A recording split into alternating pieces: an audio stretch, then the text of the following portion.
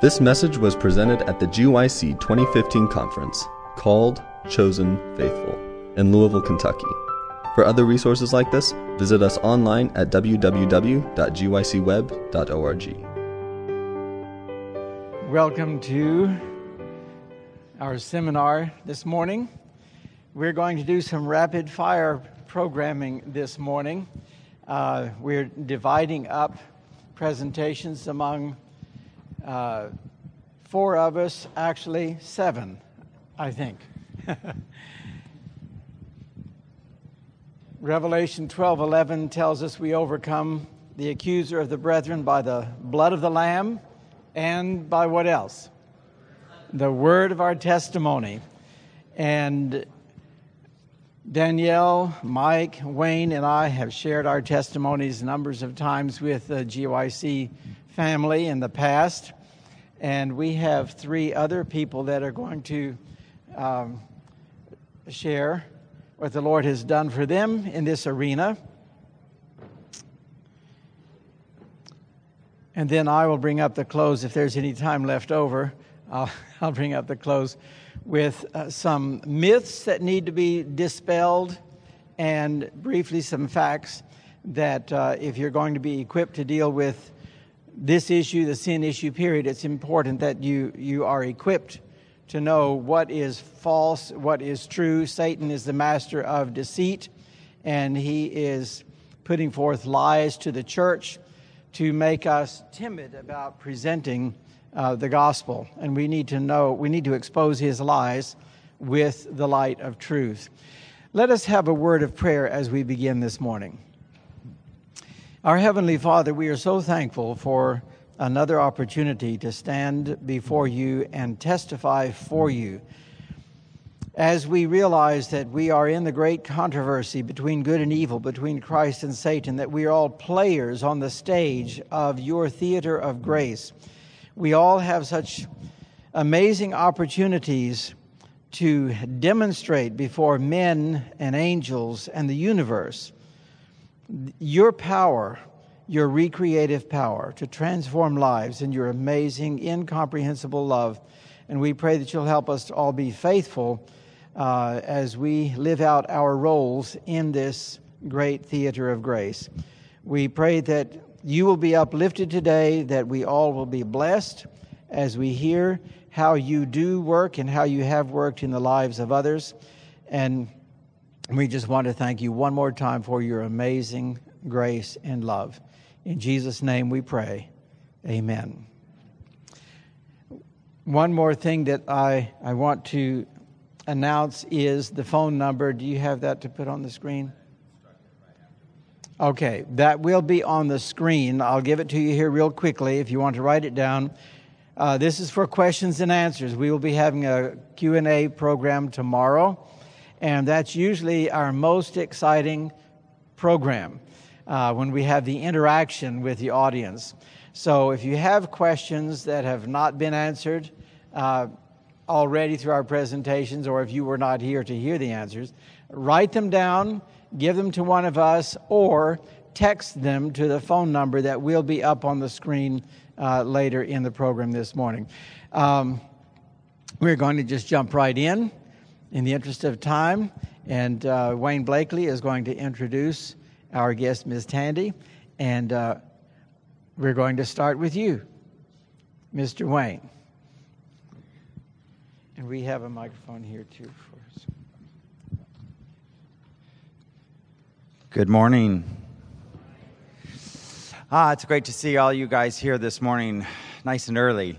I want to introduce to you a young lady, Tandy Chiwaya. Tandy, come on up.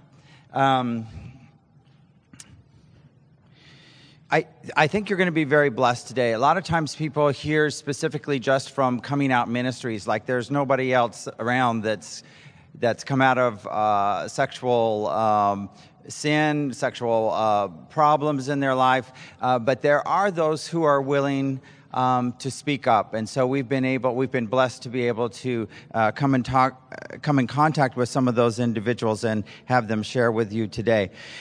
Tandy, we have been talking about sexual purity, and we've been highlighting same-sex attraction. And I just want to thank you for your willingness and your boldness and your transparency to be able to come and share with us today. God be praised. It's an honor and a privilege, and if it makes a difference in one person's life, then it's worth it. So, do you work full-time? Are you a student?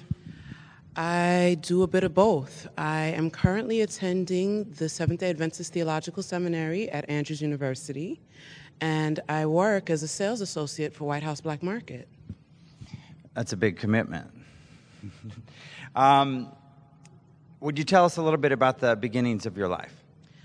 I'm originally a native of Queens, New York. All right.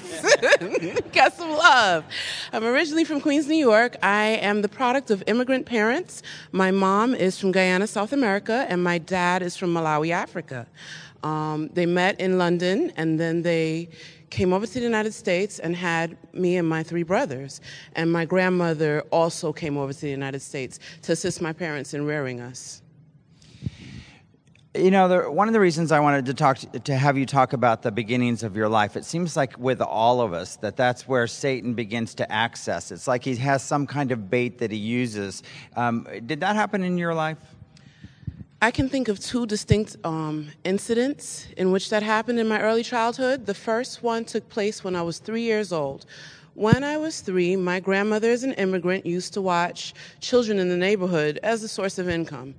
And some of those children that she was watching were into things that they probably shouldn't have been, and they were older than me. We were out playing in the yard this one particular day, and we had an enclosed back staircase. And they went under the staircase, and they were performing oral sex on one another. And I was 3, and I saw that, and so that put an imprint in my mind. The next incident that I can think of that really, it put a mark, and it wasn't for something good. At the age of 6, my brothers, my friends, all of our friends that were in the neighborhood, we were playing in our basement, and we found someone's stash of pornography. And not only did we peruse the magazines, but we were able to push the VHS tapes in, and we saw it. And not only did we see it, but then we began to practice what we saw on one another. I continue to be constantly amazed at how many people were exposed to sexuality at such a young age. I'm assuming that the pornography that you encountered was heterosexual pornography, and so you started experimenting with boys, right? No, not quite. In the late 80s, we usually played with our own gender, little girls with little girls and little boys with little boys. So I ended up experimenting with a friend of the same gender that was right there in the neighborhood. Wow, so this is probably like a one-time experience, right? This continued until I was 13. So I would say from the age of really 8 until 13, so about a 5-year stretch, roughly. That's incredible. So during this particular time, and you're in a Christian environment, did you have some kind of sense about whether this was right or wrong? I did. I had a twofold sense. There was the external sense because I was raised by a West Indian family, my mother being Guyanese, my grandmother being Guyanese. Our church family being West Indian, it was very much frowned upon. And then there was this internal sense of right and wrong, too, because I was right by my grandmother's side studying the Bible. I had been baptized at the age of 8, and so this was a real internal conflict, and I had nowhere to go. So in this confusion, was there someone that was near to you or someone that reached out to you, someone that you could talk to? You know, I would say the change came when I was 13. I started to attend Adventist Academy at Greater New York Academy in Woodside, New York. And we had not a good, but an excellent religion teacher.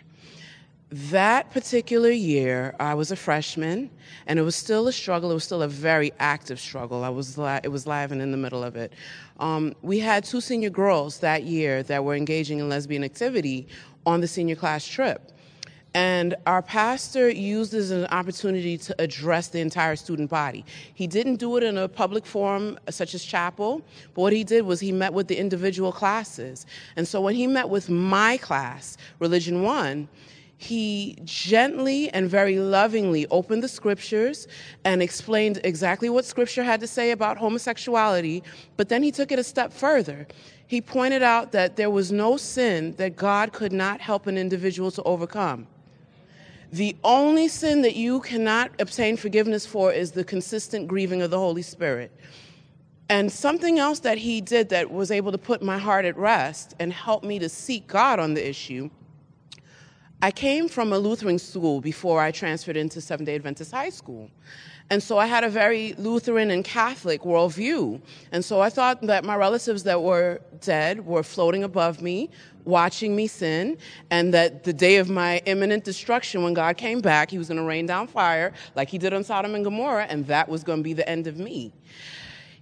Pastor Clark said that there's one mediator between God and man, the man Christ Jesus.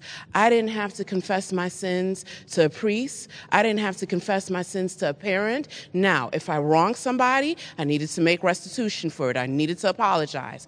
But my sins, something that took place in only his view, were between he and I. And the moment I confessed it, he was willing and able to forgive and would give me the strength to stand. It's amazing to me, and it's at a most impressionable time when you are young that you hear God speaking to you, you're able to commune with God. Did you take opportunity? Were you able to speak to Pastor Clark one-on-one, individually? He said there was one mediator. There was no need for me to talk to him or anybody else. I spoke directly to God. Oh, wow, this is great. So you got all cleaned up, like immediately, and that was it. There was no more temptation. God just jerked this right out of your hand, and you were set free. I wish that's how it went. I would say the trial got even tougher the moment I made that stand for Christ. Up until that point, I had never been introduced to gay culture. But after I made that decision, I had a friend that was in Academy that was an active part of gay culture in New York. And if you want to be a part of gay culture in New York, it's Greenwich Village. So he introduced me to Greenwich Village and the gay lifestyle, the gay culture. God was faithful. I don't know how he did it, but he did it. He held my hand. To this day, he holds my hand. I never went back. I had one more slip. I prayed about it, and I never went back. And 22 years looking behind me, God is faithful. So God delivered you from same-sex attraction. Are you ever faced with those feelings today? And if so, what triggers them? You know, when I first walked away from the lifestyle, it was a bit tough. The culture was a bit tough. It would constantly be on my mind. But the more that I spent time with Christ, the less that life held any form of attraction for me. The most that I struggle with now is when I walk into church and somebody's dressed inappropriately. Say one of our sisters might be exposed a bit, and at that point I have to take the course of the male minister and raise my eyes towards heaven and whisper a word of prayer and keep on moving. Amen. Well, as I shared with you earlier, I can relate to that. And then I thought, I better reword that because my situation wasn't by being tempted with women, but by men. And men can dress inappropriately as well, I might mention. So, Tandy, in your life today and dealing with same-sex attraction, what gives you blessed assurance through Jesus Christ? God has held my hand, and he removed me from the situation when I had no strength. The moment I said those words, I don't know what happened, but he's consistently held my hand. Throughout my Navy career, throughout coming to the seminary, he's continued to hold my hand. I remember going to boot camp, and I was in a division of 84, enlisted Navy boot camp, and we had 84 women in our division. I was 18 years old at the time, so this incident was that life was about 5 years behind me, but it was tough having to shower with 84 other people and being solicited at times during my career. But God has been faithful, and he's held my hand every step of the way. Has there ever been a time that people have challenged you about your being in the Navy and the implications of what they might think about a woman who is in the Navy? There have been, but, you just keep on living for Jesus. I mean, you shared with me about an elder making... Oh, yes. Yes, about that. I have what's known as polycystic ovarian syndrome. A few of you may know of it, but a few of you may not. The quick synopsis of it is there's a hormonal imbalance, and I struggle with things like facial hair and my hair falling out. And so this elder in California made an observation that, I'm a Navy girl. I keep my hair cut very short because at the time I was wearing pretty close to a fade. And so he just swore that I was the roughest lesbian just looking to have my way with one of the church members.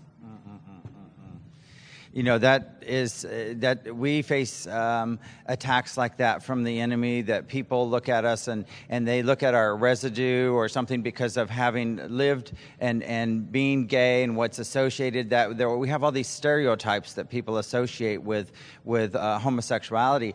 And when you give your life over to Jesus Christ, sometimes for us, certain things haven't just gone immediately away with mannerisms and whatever, but it's what's in somebody's heart that God's looking at. I wish that our church brothers and sisters would often look at that and consider that about the change that God has brought into our lives. We met under some pretty unusual circumstances. I wonder if you might tell about that. I was home recovering from PCOS last February 2015, and in that recovery from some of the syndromes, some of the symptoms I was having, I happened to be home on a Sabbath morning, and I turned on to Praise Vision to see church service because even though I couldn't go out, I still wanted to be a part of the body of God. And so I tuned in, and the Lord kept impressing me to tune into RPC Bowie, our church that's out in Maryland, the Bowie Project. And I was a bit stubborn. I was a bit resistant. I kept wanting to tune into Toronto West, and God made it so. And I wasn't able to tune in, so I ended up tuning into RPC. And that's when I see our friend here, Wayne Blakely, preaching. The moment I realized what he was preaching on, because before this I never had the courage to share my testimony, and I kept hoping that somebody would. The moment I realized the topic of his discussion, I took to Facebook, and I wrote all of my friends, and I said, LGBTQ family, I know you would never do this, but please tune into Praise Vision. You've got to see it. Whoa, and the pressure was on. I didn't even know it. On that Sabbath, and usually on my Sabbath sermon, I'm preaching about a title called Engage. And Engage is it's twofold. It's about how we can reach out to the gay community. But the secret surprise about this particular presentation is that you can't share what you don't have. And so unless you're experiencing an intimate relationship with Jesus Christ, you don't have anything to share with anybody who's suffering from any kind of sin problem. And so I'm wondering in the presentation that day how your lesbian and gay brothers and sisters took to the message that they heard. They took to it really well. I didn't get any resistance. Nobody argued. Nobody questioned. As a matter of fact, I had one friend said, "What's the way out of this?" God is good, and you don't always realize the seeds we don't always realize the seeds that were being planted, because this is in the hearts of those who are contemplating Jesus and what's possible through Jesus Christ. They don't need a sledgehammer. They don't need somebody beating them over the head with the word. But when you pray and you ask God for guidance as to how to show love and to represent Jesus to someone who's struggling, the Holy Spirit will lead you if you're listening very closely. Tandy, you're in seminary today. Tell me, what are your plans after you get out of seminary? The Lord led me to seminary. I'm trusting Him to continue to lead me forward. I'm planning for naval chaplaincy upon completion of seminary. I'm thinking that in this world today, that is a major challenge for you, because the first opportunity that someone takes to talk to someone about homosexuality and the Bible, it's coming under great scrutiny today. How do you think that you'll be able to deal with this?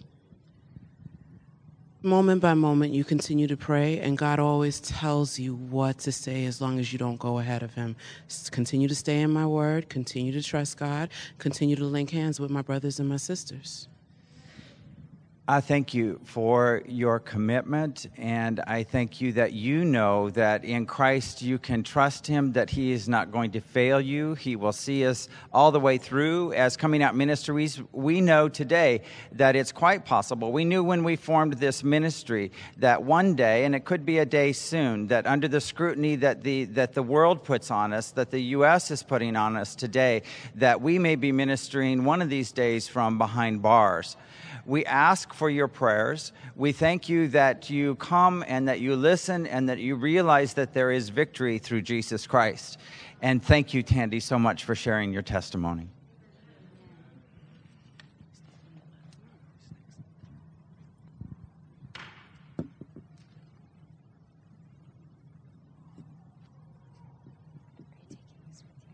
I'm just going to sit here for a second to put that slide up. Was that a blessing? Amen, amen. Well, I am grateful to have my mother here with me today. It's a privilege for me to welcome my mom. Her maiden name was Penny Nichols, so you probably won't forget a name like that.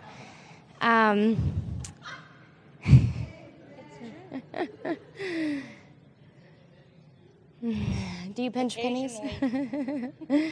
All right. Well, Mother and I are just going to say a quick word of prayer before we do this. Dear Heavenly Father, Lord, we thank you for this opportunity. And Lord, we need your help this morning, and so we ask that you would lead every word that we speak and really reach out to the hearts and minds of the people here. Thank you so much, Lord. Amen. So, Mom, we're talking about sexual sin, and in Coming Out Ministries, we talk a lot about homosexuality, but we really try to broaden that out and not just talk about homosexuality, but other sexual sins too. So, Mom, has there been sexual sin in your life? Has it impacted your life? And if so, how? Yes, it did. Sexual sin destroyed my marriage. There was adulterous affairs on both sides, both partners. And it destroyed something that I thought would never be destroyed. I never imagined being divorced. I never imagined being alone.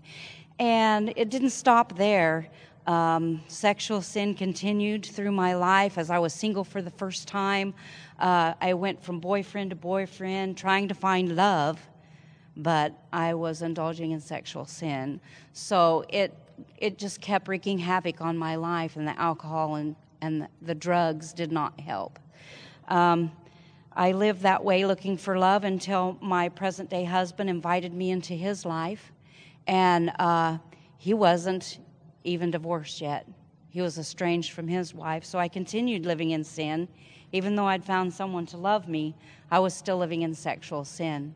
And since I'd found love, I started thinking about going to church.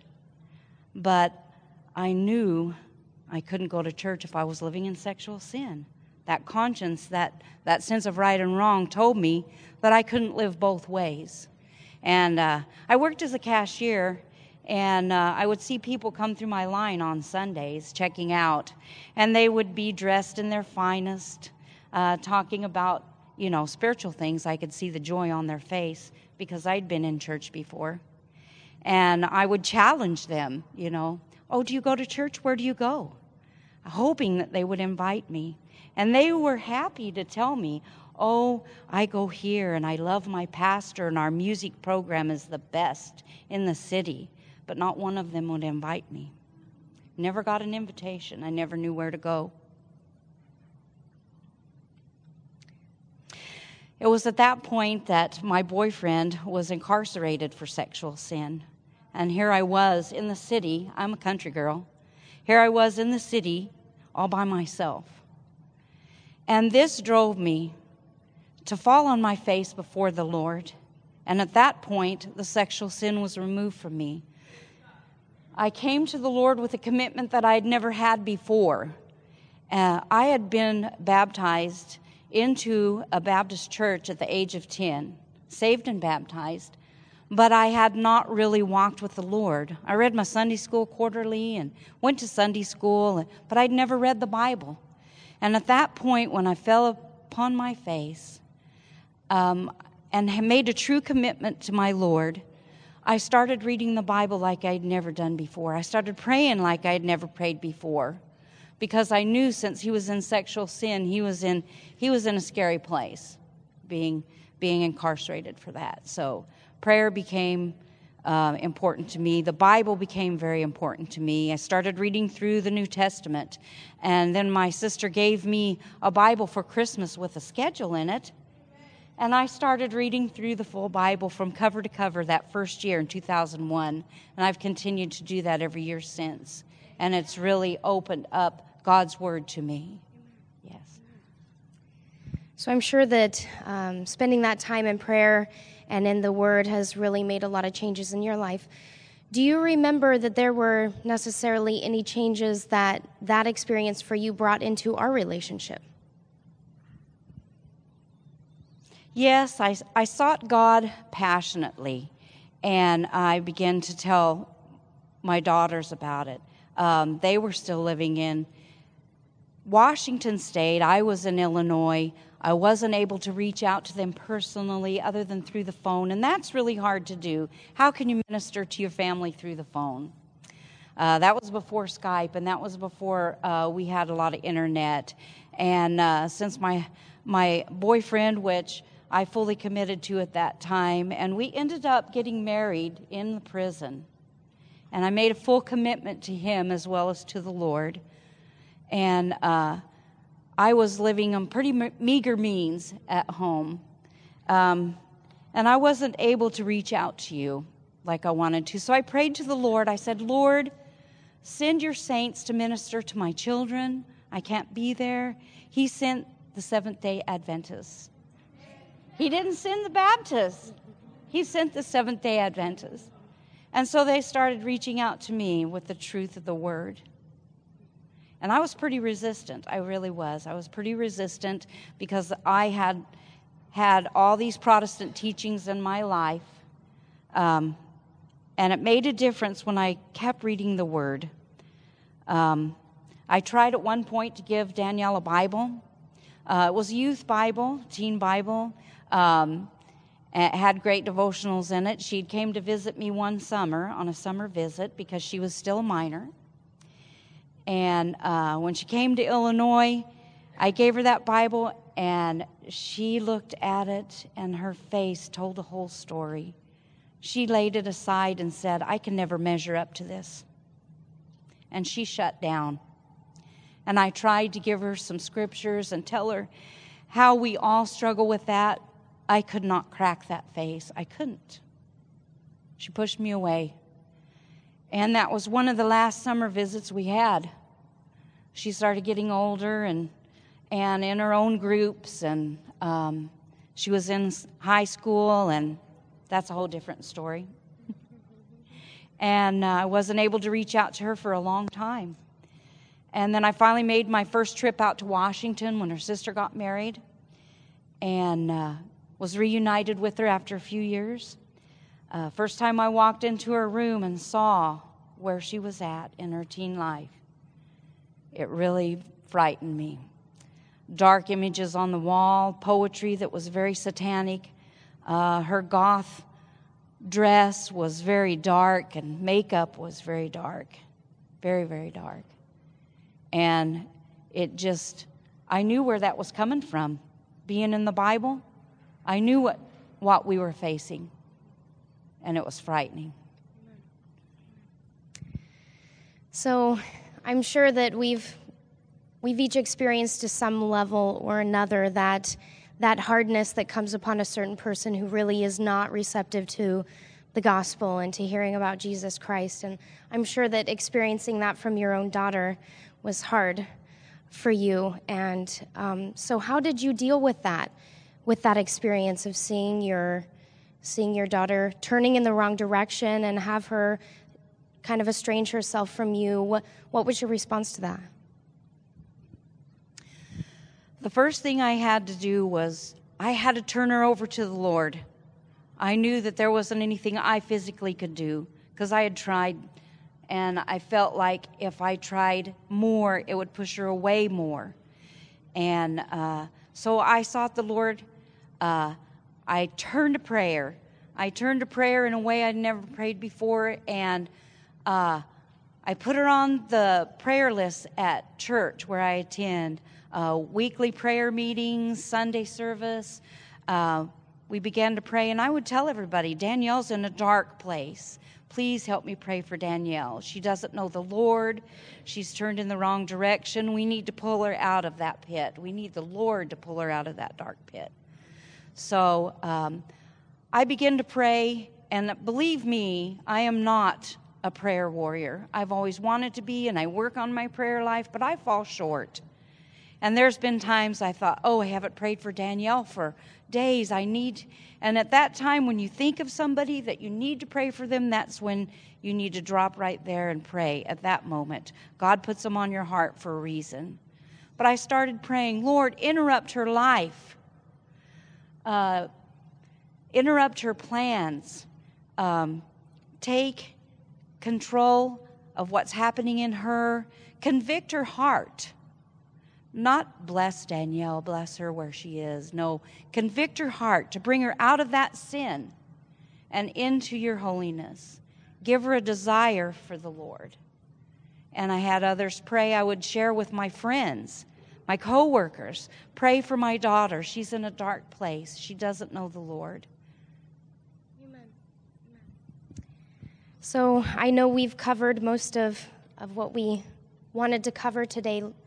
But Mom, just from your heart right now, if there was one more thing that you could share with the people in the congregation who know someone and love someone who they see struggling in sexual sin or whatever it may be as they're turning away from the Lord, what would it be? I would say continue to pray, and then pray some more, and have others pray with you. Because prayer should be our first response, like Danielle says, not our last choice. Because prayer is a power that God has given us, that Christ has given us. He teaches us how to pray. And praying the scriptures was a big part of my learning how to pray when I started reading the scriptures. Somewhere I gained a cassette tape. See, this was a while back. I gained a cassette tape that told you how to pray the Psalms. And so I learned that praying God's word had power in it. Amen. He gave us those words not only as promises, but as prayers. And I still am not perfect in my prayer, but I work at it every day. And praying has moved mountains and brought Danielle out of the miry pit like David was in.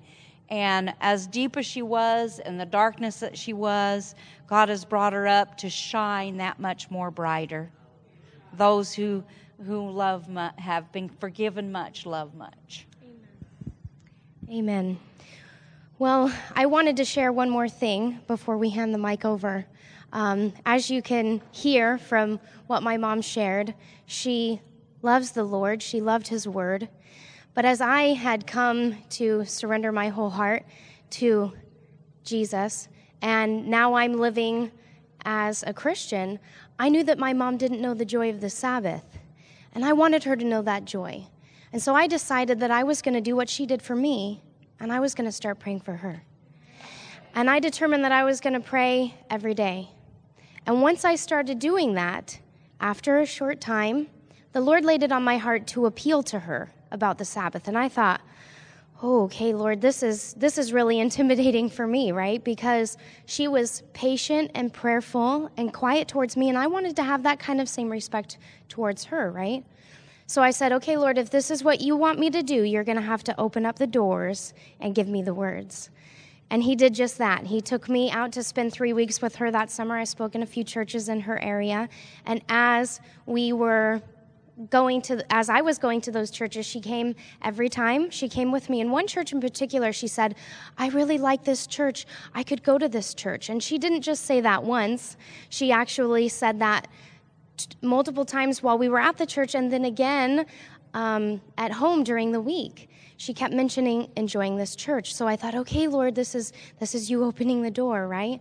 So I planned that I would speak to her this day at this time, and it just didn't work out.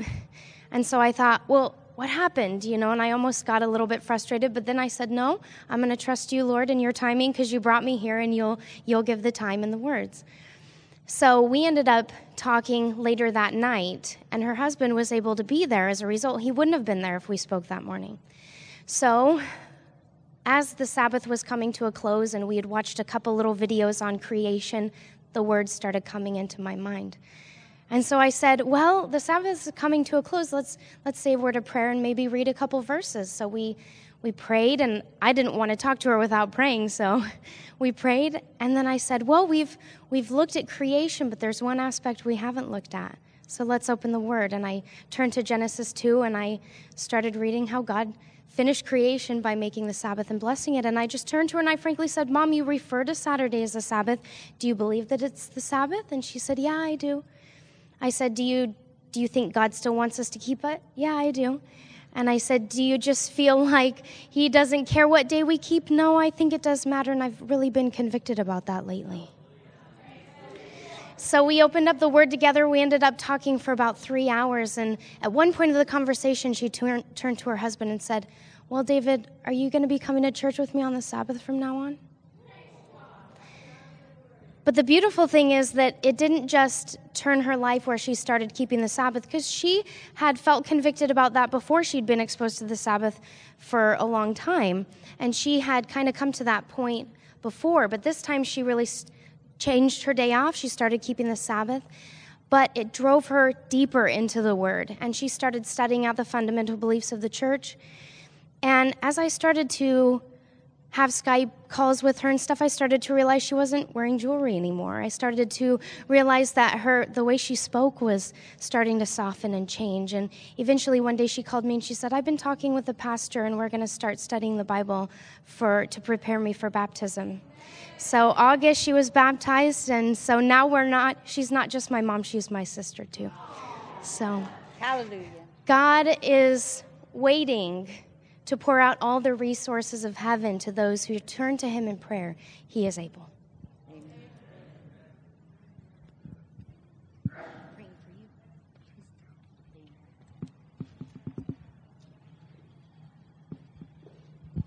Good morning. My name is Miguel, and I'm going to be sharing my testimony with you today as well. And just being up here, I've been as blessed as you have been hearing all these stories and testimonies. And how many of you were born in a Seventh-day Adventist home? Yeah? Okay, awesome. It's a privilege, isn't it? Well, unfortunately, it's a privilege that I didn't have. I was born in the beautiful island of the Dominican Republic. If you haven't been there, please go. I was there just a week ago. And before I was born, my mother wanted to have a baby girl. And so everything that she bought for me was pink. But God had other plans because I'm a boy. And so I was also born into a broken home. My parents broke up when I was a baby. My mother raised me as a single parent at a time where a baby boy needs to bond the most with his father. And my mother was also an alcoholic, and she was very promiscuous as well. She had a lot of what you call explosive anger. And so at times she would beat me very brutally, even when I was ignorant of it. So from a young age, I started to hate my mother. And my mother read comic book novels that were very explicit, and sometimes I would look at them myself. So from a young age, I was exposed to what you would call pornography.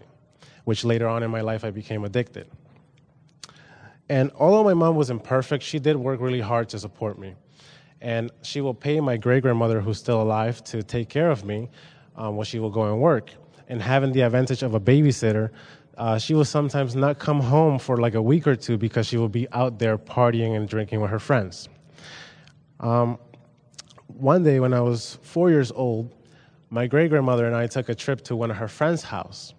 And she was just sitting in the living room with her friend, and I was bored of seeing two old ladies talking. So I started to wander around the house, and I came across this room, and the door was cracked, and there was a young man inside this room, and he invited me in. And I went in, and we were just playing, and he was a lot older than me. And just to make a long story short, he took advantage of me and raped me.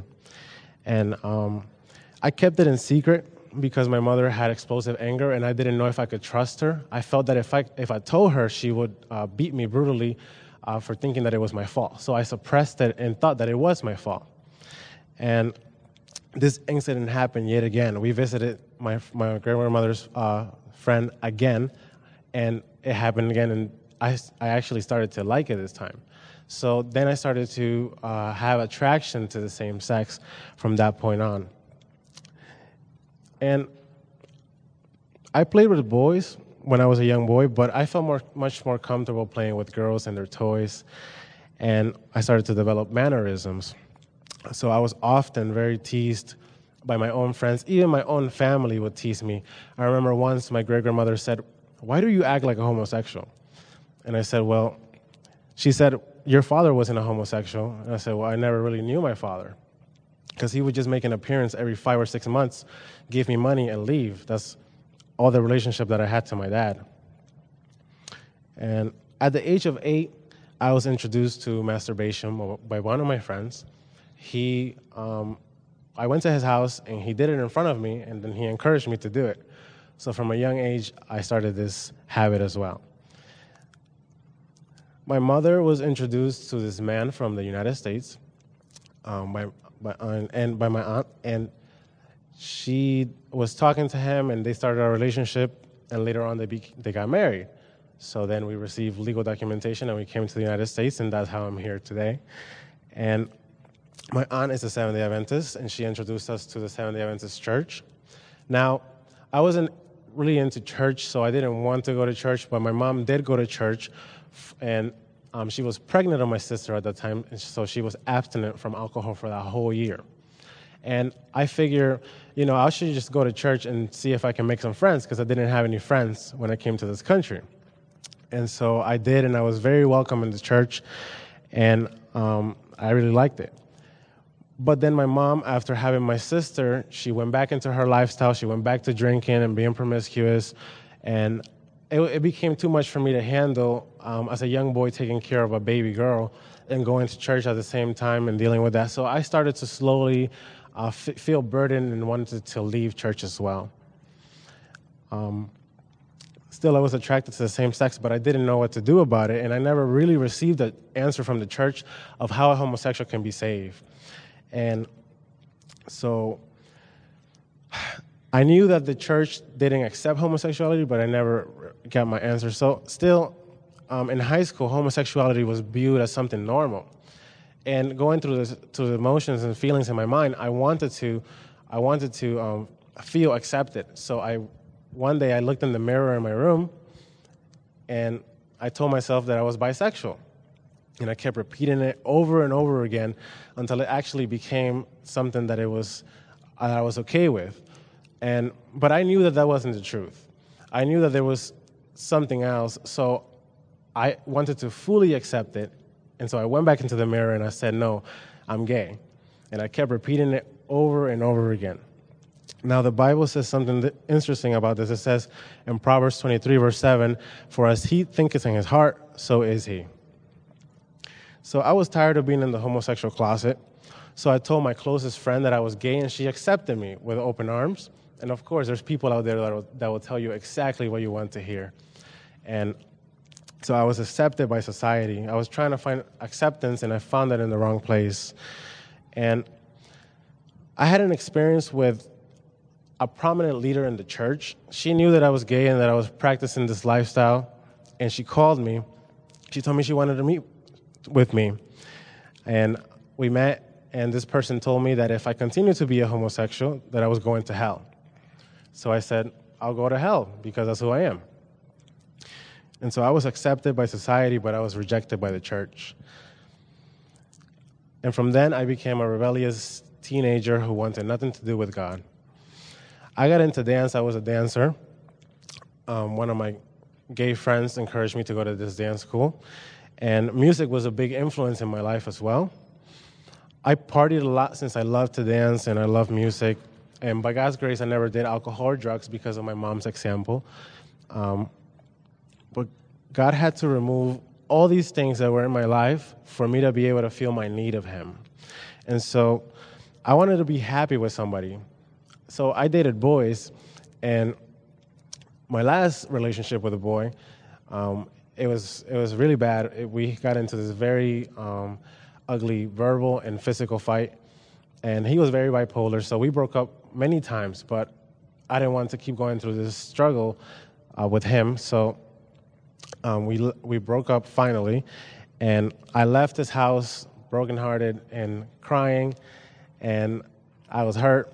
My friend Tammy, who was here today, she only lived down the street from this boy, and I went to her house, and she received me, and I was in tears, and I told her that I didn't want to be gay anymore.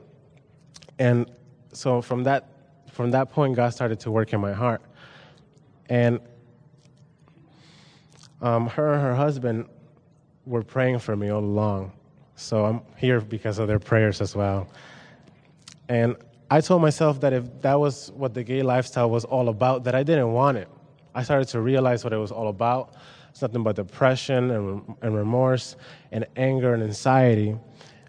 And my friend Tammy gave me some sermons from Nicole Parker, you may know her, that she had done a presentation on homosexuality.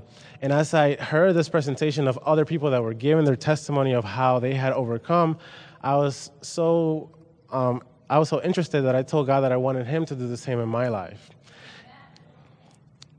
And I'm a firm believer that God will meet you where you are. So I started to tell friends, teachers, family members, and nobody could agree with me that a homosexual could change.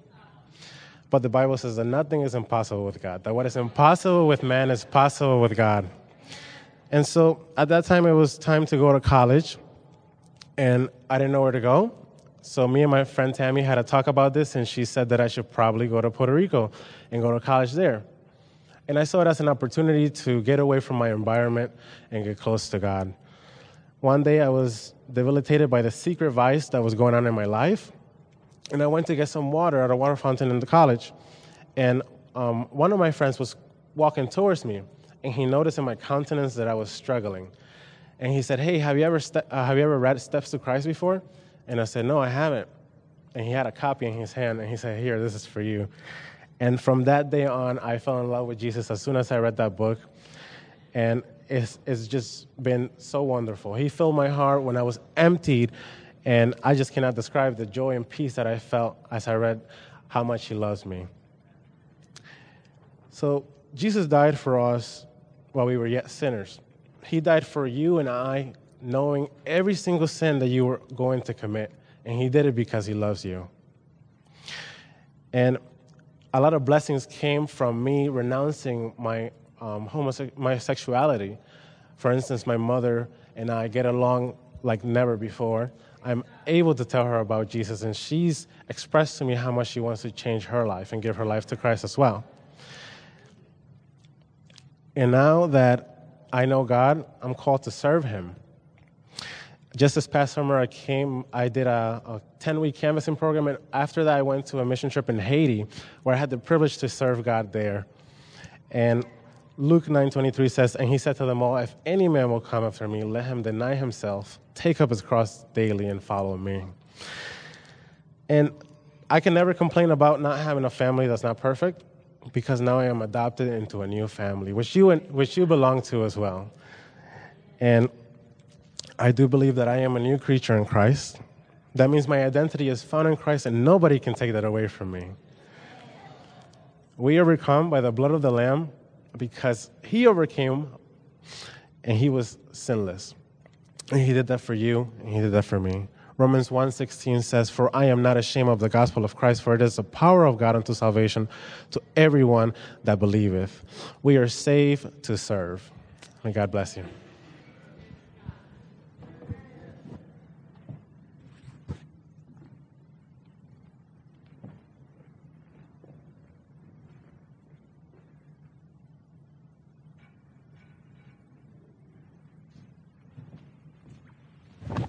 Well, have you been blessed this morning with these testimonies?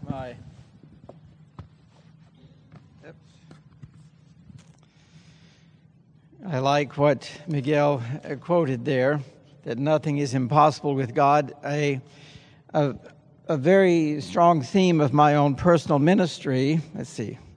I'm going to unplug you here. Does everyone have this phone number, by the way? I need to unplug for a moment. 1 John 4:8 tells us that God is love. And with our loving God, there is nothing impossible. Our God is mighty to save. The whosoevers, any whosoevers here? There's a bunch of them here on the front row. He's mighty to save the whosoevers from whatsoever, even to the uttermost. Exhibit A, B, C, D, E, F, G. We've got the whole alphabet up here. Exhibit. For us to be really effective in reaching out to those who are struggling with the sin issue, period, and we'll use the gay issue as an example. And for some reason, I'm not getting on here. It's important that we be equipped. Satan is foisting many lies upon God's people, upon the church. I have to tell you, my 15-year-old son painted that picture, and this is my what do you call it on my computer? Anyway. It's important for us to understand that there are lies that Satan is putting out for us on the church. I only have 5 or 6 minutes, so I'm going to very quickly just throw up these myths. It's important that you understand that when you hear these statements, even within our own church, these are lies of Satan. So we have 4 of them here that I just want to share with you. Number 1, well, I'm doing them backwards. Number 4, I want to end with the most positive one. The lie is that homosexual marriage is pretty much like heterosexual marriage.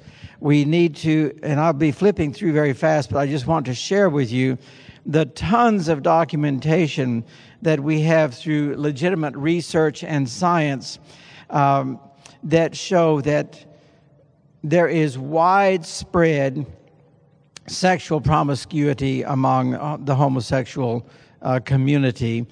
And in fact, the disease of syphilis, and I'm just going to be kind of flipping through here, but the disease of syphilis is 46 times that of other men. Within the gay community, it is extremely high.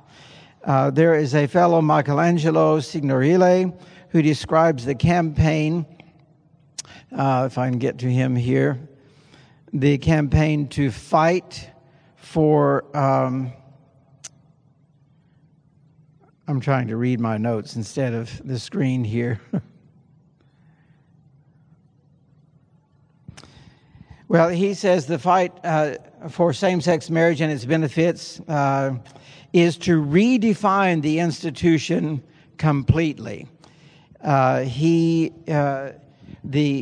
political gay community is really wanting to do away with marriage as we have known it traditionally for all these generations, as an archaic institution. As I'm talking, I'm just flipping through. I just want you to be impressed with the number of facts that we have to dispute the claim that that gay marriage is very much like that of heterosexual marriage. But God's plan, in contrast with the myth, is that that a man shall leave his father, his mother shall cleave unto his wife, they shall be one flesh. Exodus 20:14, thou shalt not commit adultery. Leviticus 18 and 20 basically say, thou shalt not commit homosexuality. When it says that if a man lies with mankind as with a woman, they both have committed adultery. Myth number 3. And by the way, if you want more of the documentation on these, you can see me later and we can get that to you. But what I want to really just share in my few minutes here is these myths. So you know, when you hear this, it is not biblical. It is not true to science. These are truly myths. Homosexual behavior is a healthy and safe alternative to homosexual behavior. They're generally just as well adjusted as heterosexuals psychologically and socially. And this is definitely not true. Knowing the AIDS risk, many gays continue to indulge in unsafe practices. The incidence of sexually transmitted diseases is exponentially higher among those in the gay community. And we can just go down the list of 40% of gay adolescents report suicidal histories. This is not normal, as you can see. Many facts here given to us through research and science that dispel this myth that gay behavior is healthy and normal. I like what God's plan is, though. In Exodus, he says, if you will diligently, basically, hearken unto me, my laws, my commandments, my statutes, and so forth, I will put none of these diseases upon thee which I have brought upon the Egyptians. And on the flip side of that, he says, if you will not observe my ways, my laws, my commandments, then the Lord will make thy plagues wonderful, and thy plagues of thy seed, even great plagues and of long continuance. So we see that God's plan is that we live in a way that avoid all of these diseases and so forth.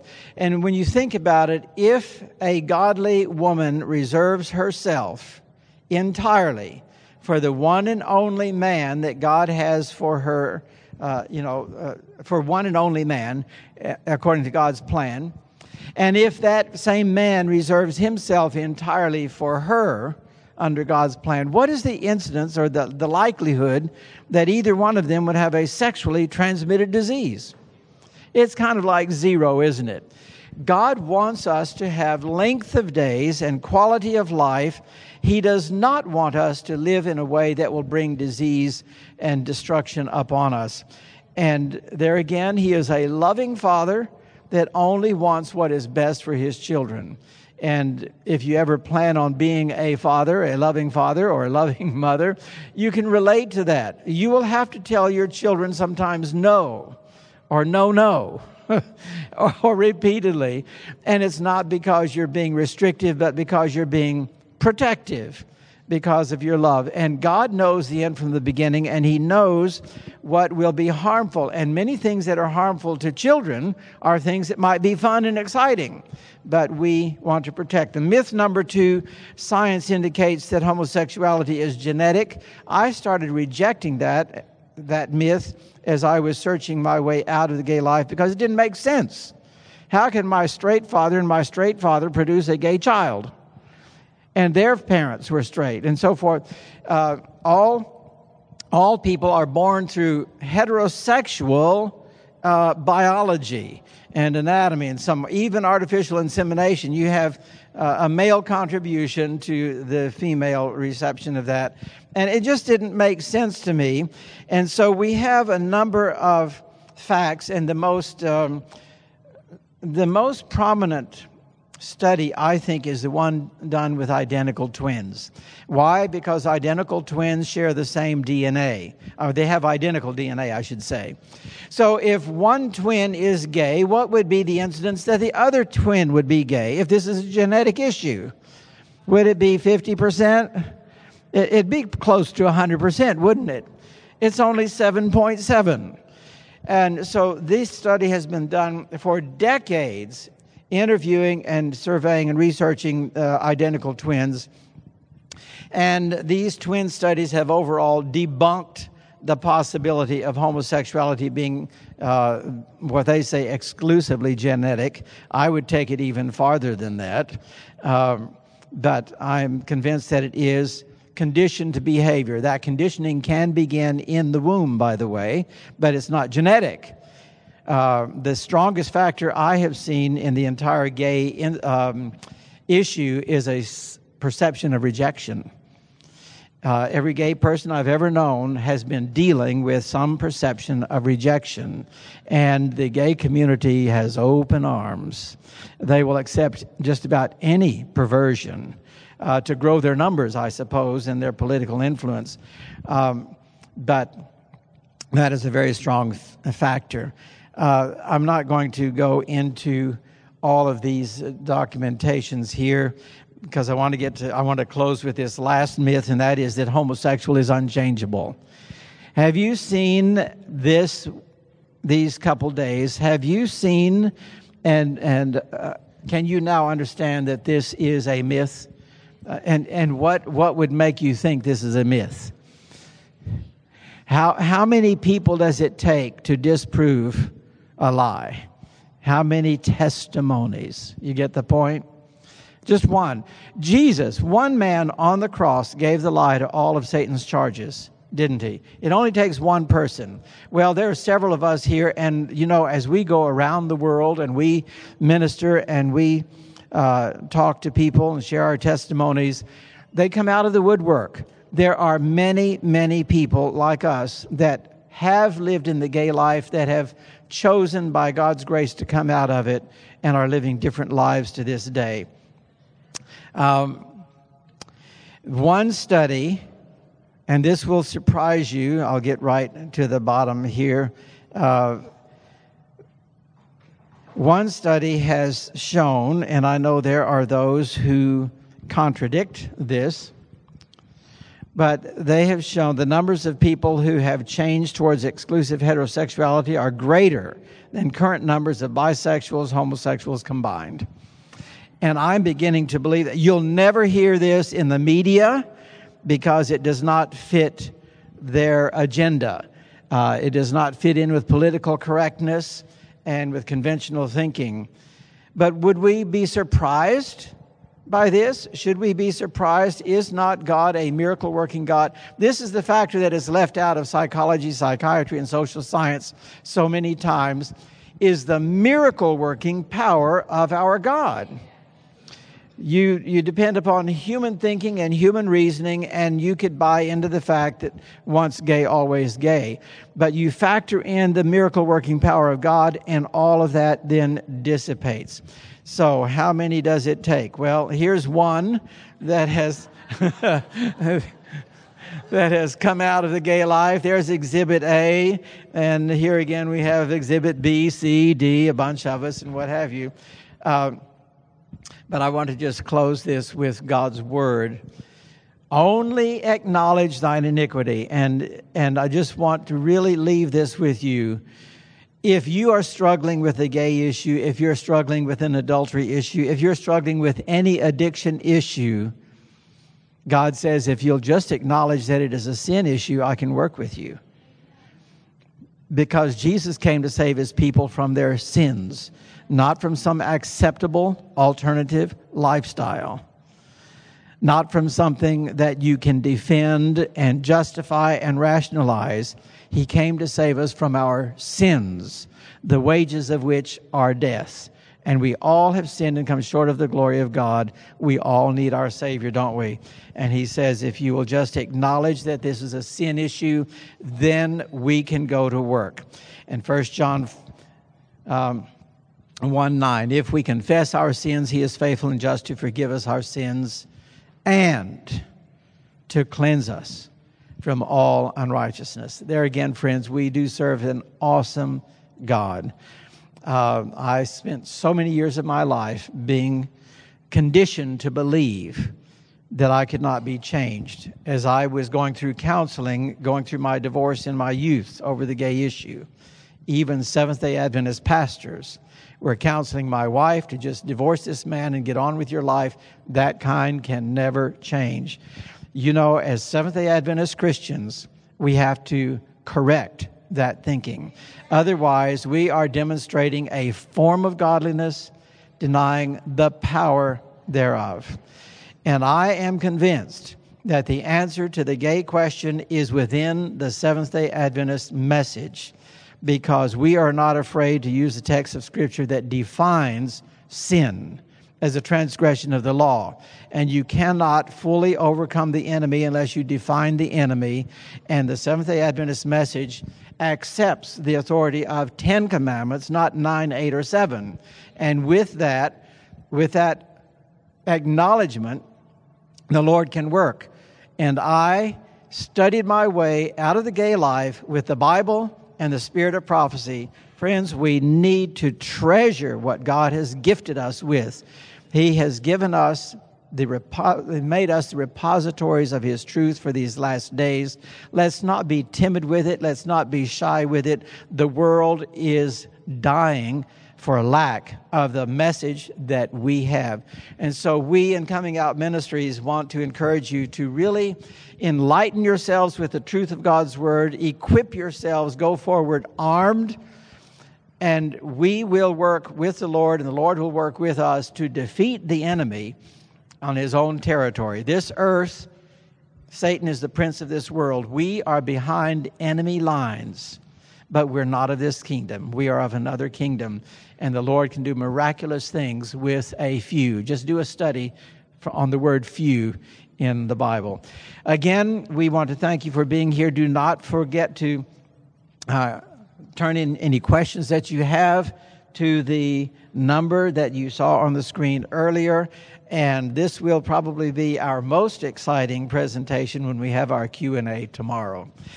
Let us stand, shall we? And we'll have a word of prayer. Our Father in heaven, again, we just want to praise you for your marvelous power and your amazing love, that you can reach the unreachable, you can change the unchangeable. And we want to continue to live, to testify to that amazing love and that amazing power. In Jesus' name we pray. Amen. This message was recorded at the GYC 2015 conference called Chosen Faithful in Louisville, Kentucky. GYC, a supporting ministry of the Seventh-day Adventist Church, seeks to inspire young people to be Bible-based, Christ-centered, and soul-winning Christians.